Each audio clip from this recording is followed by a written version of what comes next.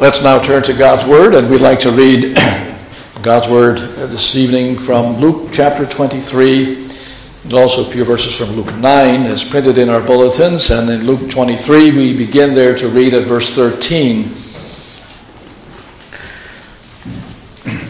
Luke 23, beginning to read at verse 13, and reading then through verse 32. This, of course, is part of the Passion account, the Gospel of Luke, relating to the suffering and indeed the death of Christ. So beginning then at verse 13, this is the holy, inspired, infallible Word of God. We read as follows: Pilate summoned the chief priests and the rulers of the people and said to them, "You brought this man," he's referring there to Christ, "to me as one who incites the people to rebellion. And behold, having examined him before you, I found no guilt in this man regarding the charge which you have made against him. Nor has Herod, for he sent him back to us. And behold, nothing deserving death has been done by him. Therefore I will punish him and release him." And I was obliged to release to them at the feast one prisoner. But they cried out all together, saying, "Away with this man, and release for us Barabbas." He was the one who had been thrown into prison for an insurrection made in the city and for murder. Pilate, wanting to release Jesus, addressed them again. But they kept on calling out, saying, "Crucify, crucify him."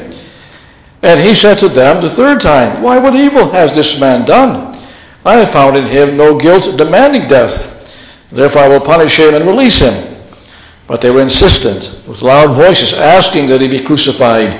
And their voices began to prevail. And Pilate pronounced sentence that their demand be granted. And they released the man they were asking for, who had been thrown into prison for insurrection and murder, but he delivered Jesus to their will.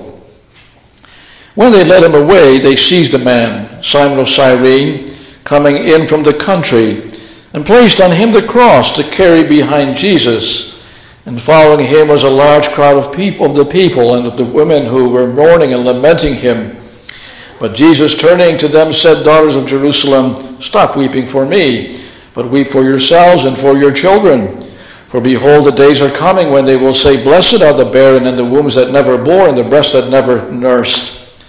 Then they began to say to the mountains, 'Fall on us,' and to the hills, 'Cover us.'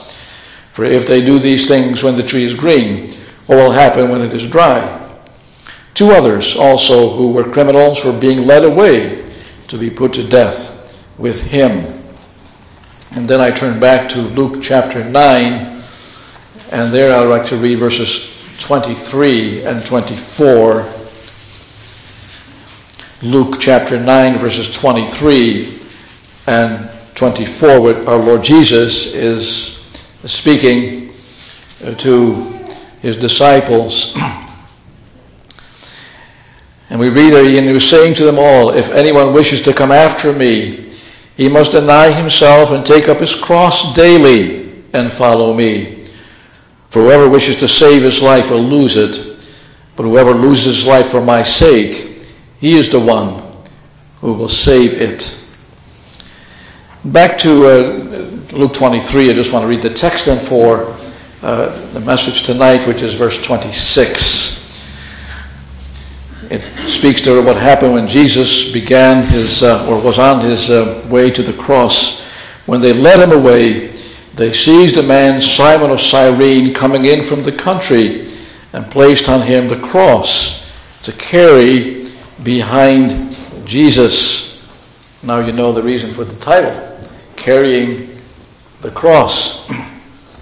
One of the practices, dear people of God, that takes place every year during this time is that some Christians will travel to the country of Israel, or to the Holy Land, as many refer to it, although it isn't really that in God's eyes.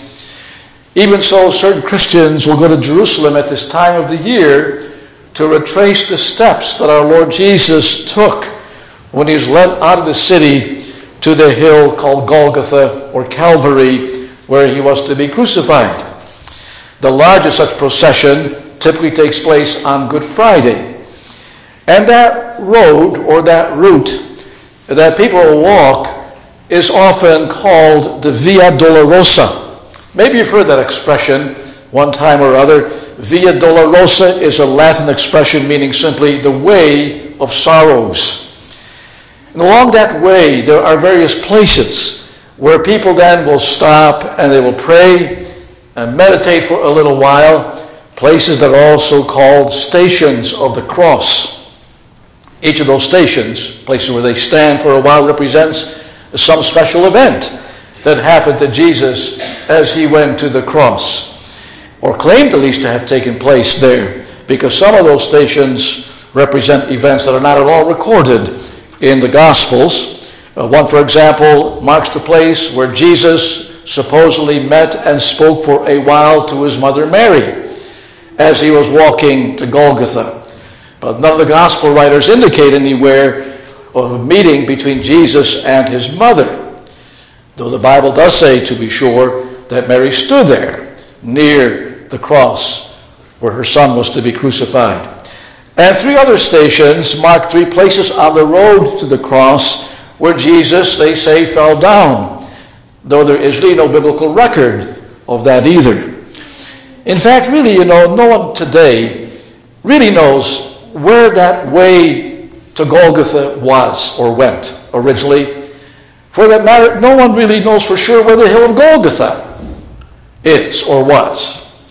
And so the Christian tourists who are walking that Via Dolorosa, many of them sprawling little crosses, they cannot know for sure, of course, where the suffering Savior once walked on his way to the cross. But now I thought for a while this evening, you and I too might well walk the road to Calvary. And not in a literal sense, to be sure, but in our minds and in our hearts. We wish to go back again for a while to the original walk of our Savior to Golgotha and what the Bible says about it. It's kind of like that familiar hymn puts it, King of my life, I crown thee now, thine shall the glory be, lest I forget thy thorn-crowned brow. Lead me to Calvary. And where, according to the Gospels, did that road lead to Calvary? Well, it began at Pontius Pilate's judgment hall. Even though Pilate knew that Jesus was innocent, he condemned our Savior to death. He sentenced him to death even though he wanted him to be released. And after that, the Roman soldiers planted a crown of thorns on our Savior's head, and they put a purple robe on him as though he were a king, and then they began to mock him, saying, Hail, hail, King of the Jews. They didn't really understand that actually he was a king. Not a king just over the Jews in the sense, but also the king over all the earth. And after that, our Savior began his final journey to death. He was led through the narrow streets of the city of Jerusalem, and then as the procession continued on, he went through the city gate. He went outside the city wall and headed toward the hill called Golgotha, a name that means place of the skull. And that's where the crucifixion would take place. And now we don't read of too many things that happened during that last and torturous walk of our Savior to Golgotha. But we do know some things that happened on that way. Luke records two events that occurred during this walk, as you heard from our scripture reading tonight. One involved a group of women who were mourning and lamenting over Jesus' suffering. And of course they meant well. Yes, they did. But Jesus urges them not to weep for him, but to weep for themselves and for their children, as Jesus, in a sense, was predicting that coming disaster that would befall them when the city of Jerusalem would be destroyed in AD 70 by the Roman armies, and thousands of Jews and little children were destroyed and slaughtered. But there is one other event which the gospel writer records that happened to our Savior on that Via Dolorosa, this road of sorrows. And they mention it kind of in passing almost. It may seem to be a rather small, insignificant event. And yet this incident is specifically recorded in God's holy word, not only in the Gospel of Luke, but also in the other Gospels. So it must have some meaning. And it is that a certain man by the name of Simon of Cyrene was conscripted by the Roman soldiers to carry the cross of the Savior, of Jesus, for him. Matthew, Mark, and Luke all mention this fact. And to record once again how Luke records it or says it in chapter 23, verse 26, our text, when they led him, that is Jesus, away, they, meaning the Roman soldiers, seized a man, Simon of Cyrene, coming in from the country, and placed on him the cross to carry behind Jesus. Now, that's a striking detail, at least I find it so. Here was a man who actually carried the cross of Jesus. In fact, he was the only person other than our Savior himself who carried his cross. And this evening I thought we would glean some truths from this, not to read into this incident more than there really is here, but we do want to note some biblical lessons that are found in this and elsewhere in the Scriptures as regards carrying the cross. And first of all, we like to look at the Savior carrying the cross. And then secondly, we like to look at the sinner carrying the cross of Jesus. And thirdly, we want to look at the Christian in his calling to carry the cross for Christ. But first of all, we should look at our Savior here, as always, because it was he who was the true cross bearer. And he was that, dear friends, in a literal sense and also in a deeper sense. Jesus did for a while carry his own cross to Calvary. John writes in his Gospel, chapter 19, verse 17, they took Jesus, therefore, and he went out, and it says, bearing his own cross, to the place called the place of the skull, which is called in Hebrew Golgotha. You see, that was actually part of the punishment that was inflicted upon those who were sentenced to be crucified. The Romans would force those to be crucified to carry their own crosses, their own instruments of execution, to the place of their death. That was the indignity that was heaped upon those who were condemned. They had to walk through the streets of the city in the full view of the crowds lined alongside the roads, who saw and to see these people seeing that person going by and carrying his own cross on his back. And you can be sure that those wooden crosses, such as our Lord Jesus had to bear, were not a light load. Some people think that the condemned only had to carry the cross beam, the cross section of their crosses to their place of execution. But that's not indicated anywhere in the Bible. If Jesus had to carry his full cross, meaning the cross beam but also the upright beam, it would no doubt have weighed at least 100 pounds or more. And remember also that this heavy load was not placed on the back of a man in his full strength.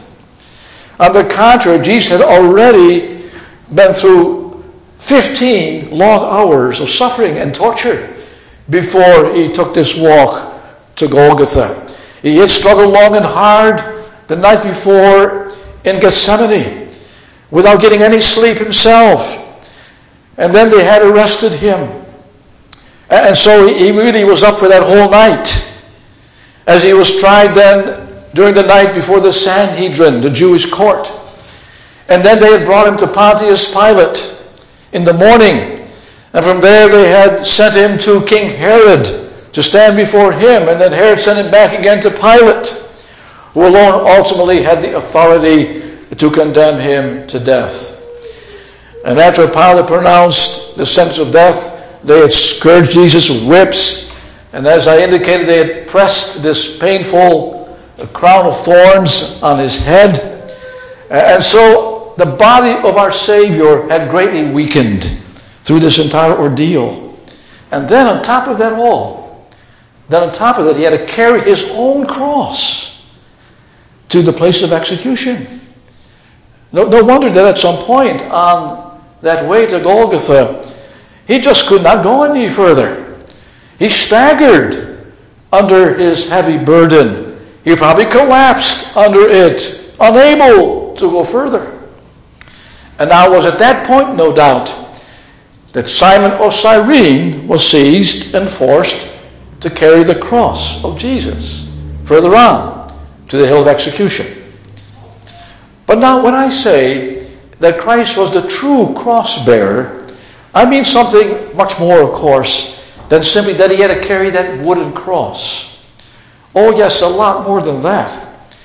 Because that wooden cross was something really that any human being could carry if he was reasonably strong enough. But the real cross, not that piece of wood, but what that piece of wood represented, could only be carried by one person. And that person was the Lord Jesus Christ himself. He, and he alone, could truly bear the cross. And he did, all the way. Because what did that cross stand for? I think probably all of you here know this pretty well. It stood, of course, for that accursed death that Jesus had to pay for our sins. That cross in the Bible always represents the awful curse and judgment of God upon our sins. Cursed is everyone who is hung on a tree, God himself had once said. So that Paul would write in Galatians 3 verse 13, Christ redeemed us from the curse of the law by becoming a curse for us, for it is written, cursed is everyone who hangs on a tree. That's a quotation from Deuteronomy 21 verse 23. And so as Jesus was walking there on that Via Dolorosa, that way of sorrows, on his back wasn't just a wooden cross, but the infinitely greater burden of God's curse, his wrath, which rested upon us because of our sins. The prophet Isaiah put it like this in his great chapter 53. The Lord has laid on him, put on him, the iniquity of us all. That was the real pressing load on Jesus' back, our sin and guilt. Yes, to that cross was fastened the sentence of God's eternal judgment on our sin. Peter writes in his first letter, chapter 2, verse 24, he himself bore our sins in his body on the cross, so that we might die to sin and live to righteousness. For by his wounds you were healed. Notice that Peter emphasizes that Jesus bore our sins in his body. It's true, of course, that he also bore our sins in his soul. When he struggled in that Garden of Gethsemane, we hear him say in anguish, my soul is exceedingly sorrowful unto death. He was in great agony of soul as he faced that terrible death that was looming before him. Just as people today may be deeply troubled in their hearts over a trial that is facing them.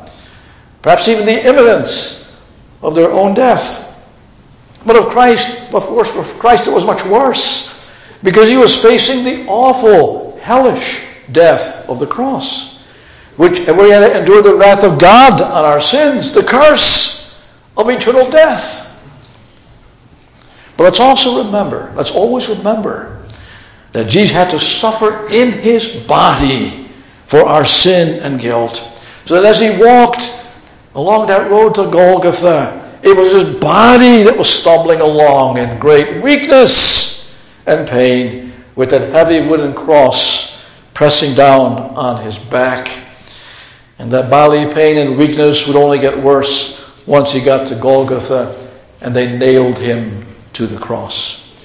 You see, that too was part of the punishment for our sins he had to bear. He himself bore our sins in his body on the cross, writes Peter. But let me just underline once more that only Jesus could carry the real cross. Nobody else. They could lift that wooden cross off his back and place it on another man, but nobody could lift the real cross off our Savior's back. The curse of God on our sins, that he had to carry all alone. And he did it. He did it. For us and for our salvation. And for that we owe him, my dear friends, our eternal gratitude. That by his wounds we have been healed. That by his willingness to bear that cross we can live to righteousness. But I took, secondly, a moment this evening at another person who carried a cross, and that was Simon of Cyrene.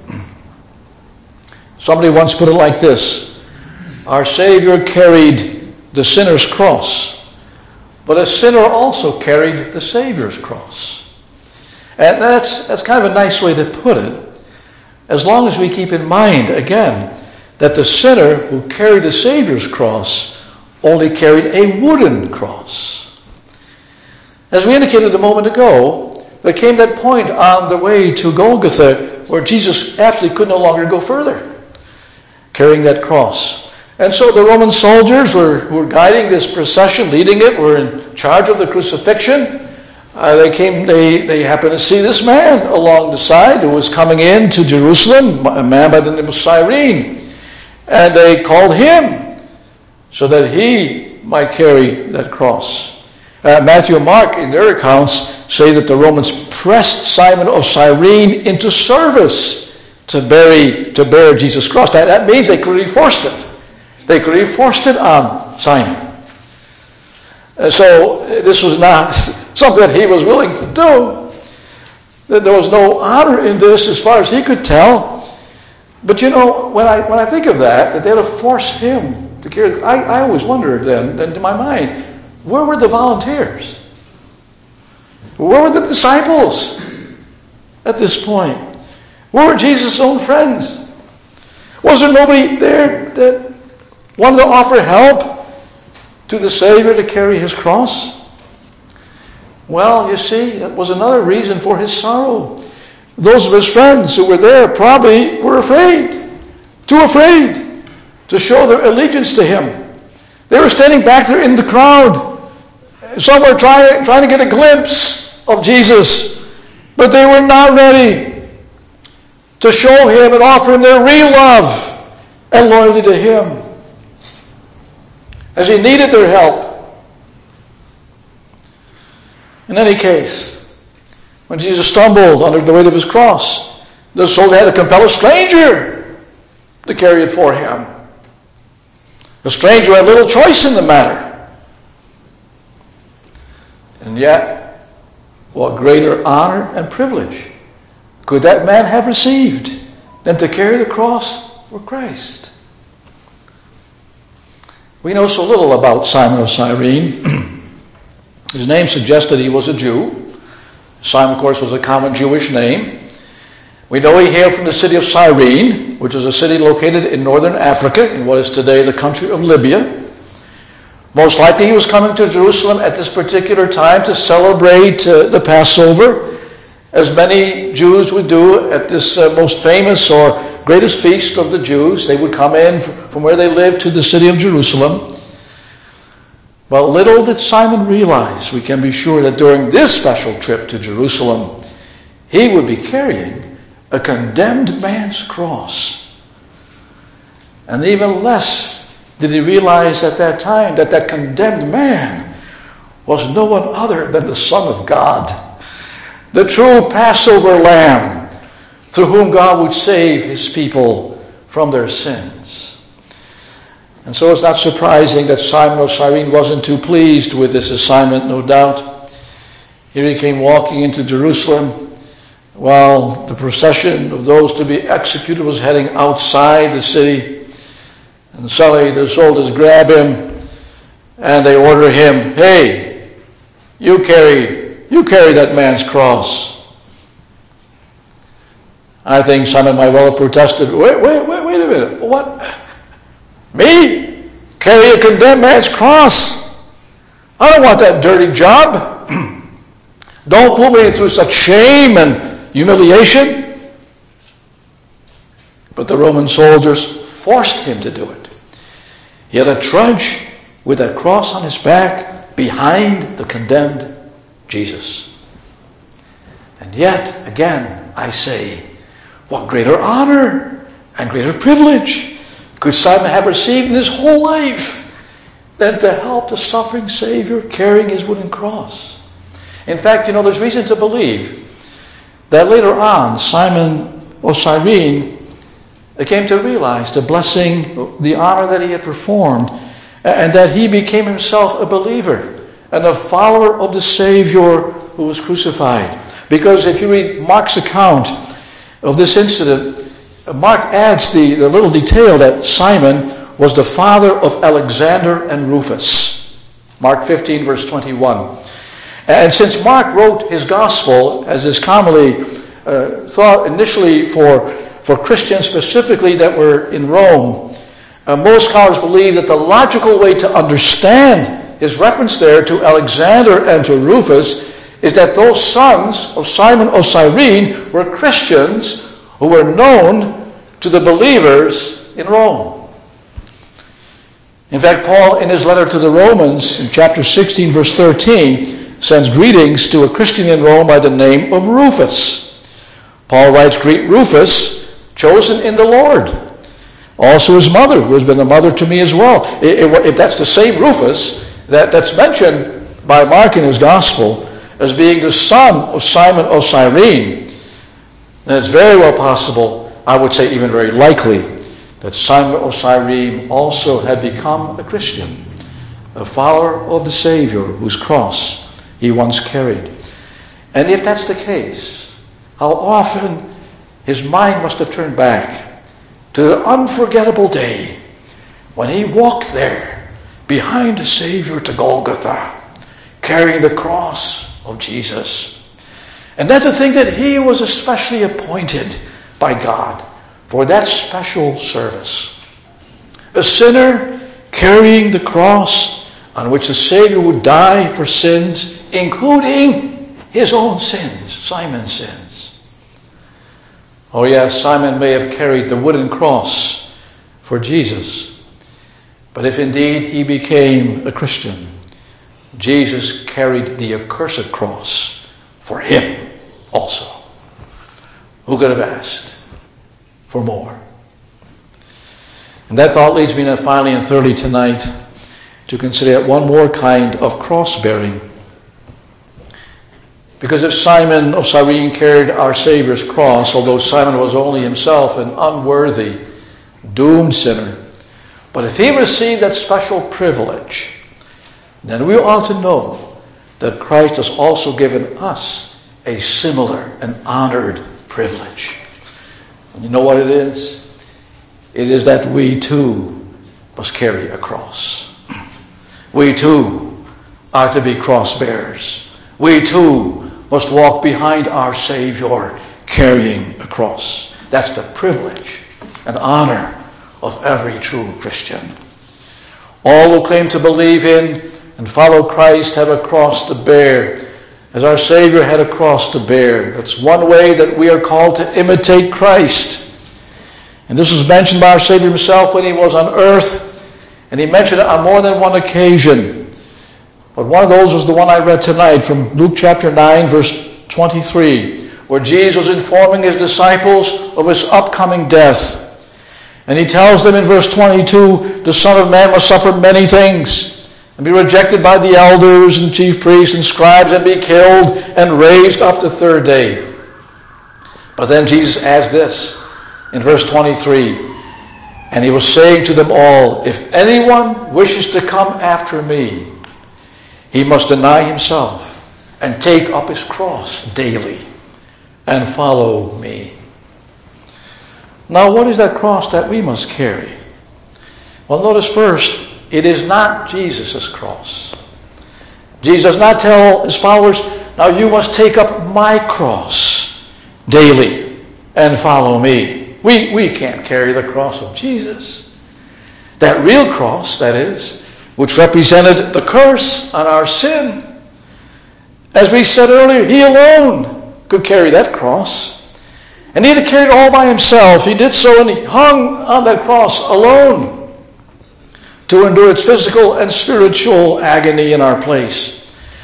Jesus has already now died for us once for all. Nobody has to do that again. Nobody won't even attempt to do this. We have really no urgent reason to join any kind of tourist group or pilgrim band to retrace the steps of Jesus as he walked on the Via Dolorosa. Much less to do what some misguided Christians have done, literally carrying crosses on their own backs, their own bleeding backs, thinking that somehow by duplicating what Jesus went through, they will earn some special merit with God. No, we don't need to do that. We may not do so, thinking it will help us earn God's favor. Our Savior has walked the road of sorrows, and no one needs to walk it again. That ordeal of suffering is done. As Jesus himself said when he cried out from the cross, it's finished. It's done. Anyone who tries to add anything to the saving and atoning work of Christ on the cross has denied the power of Christ and of the cross.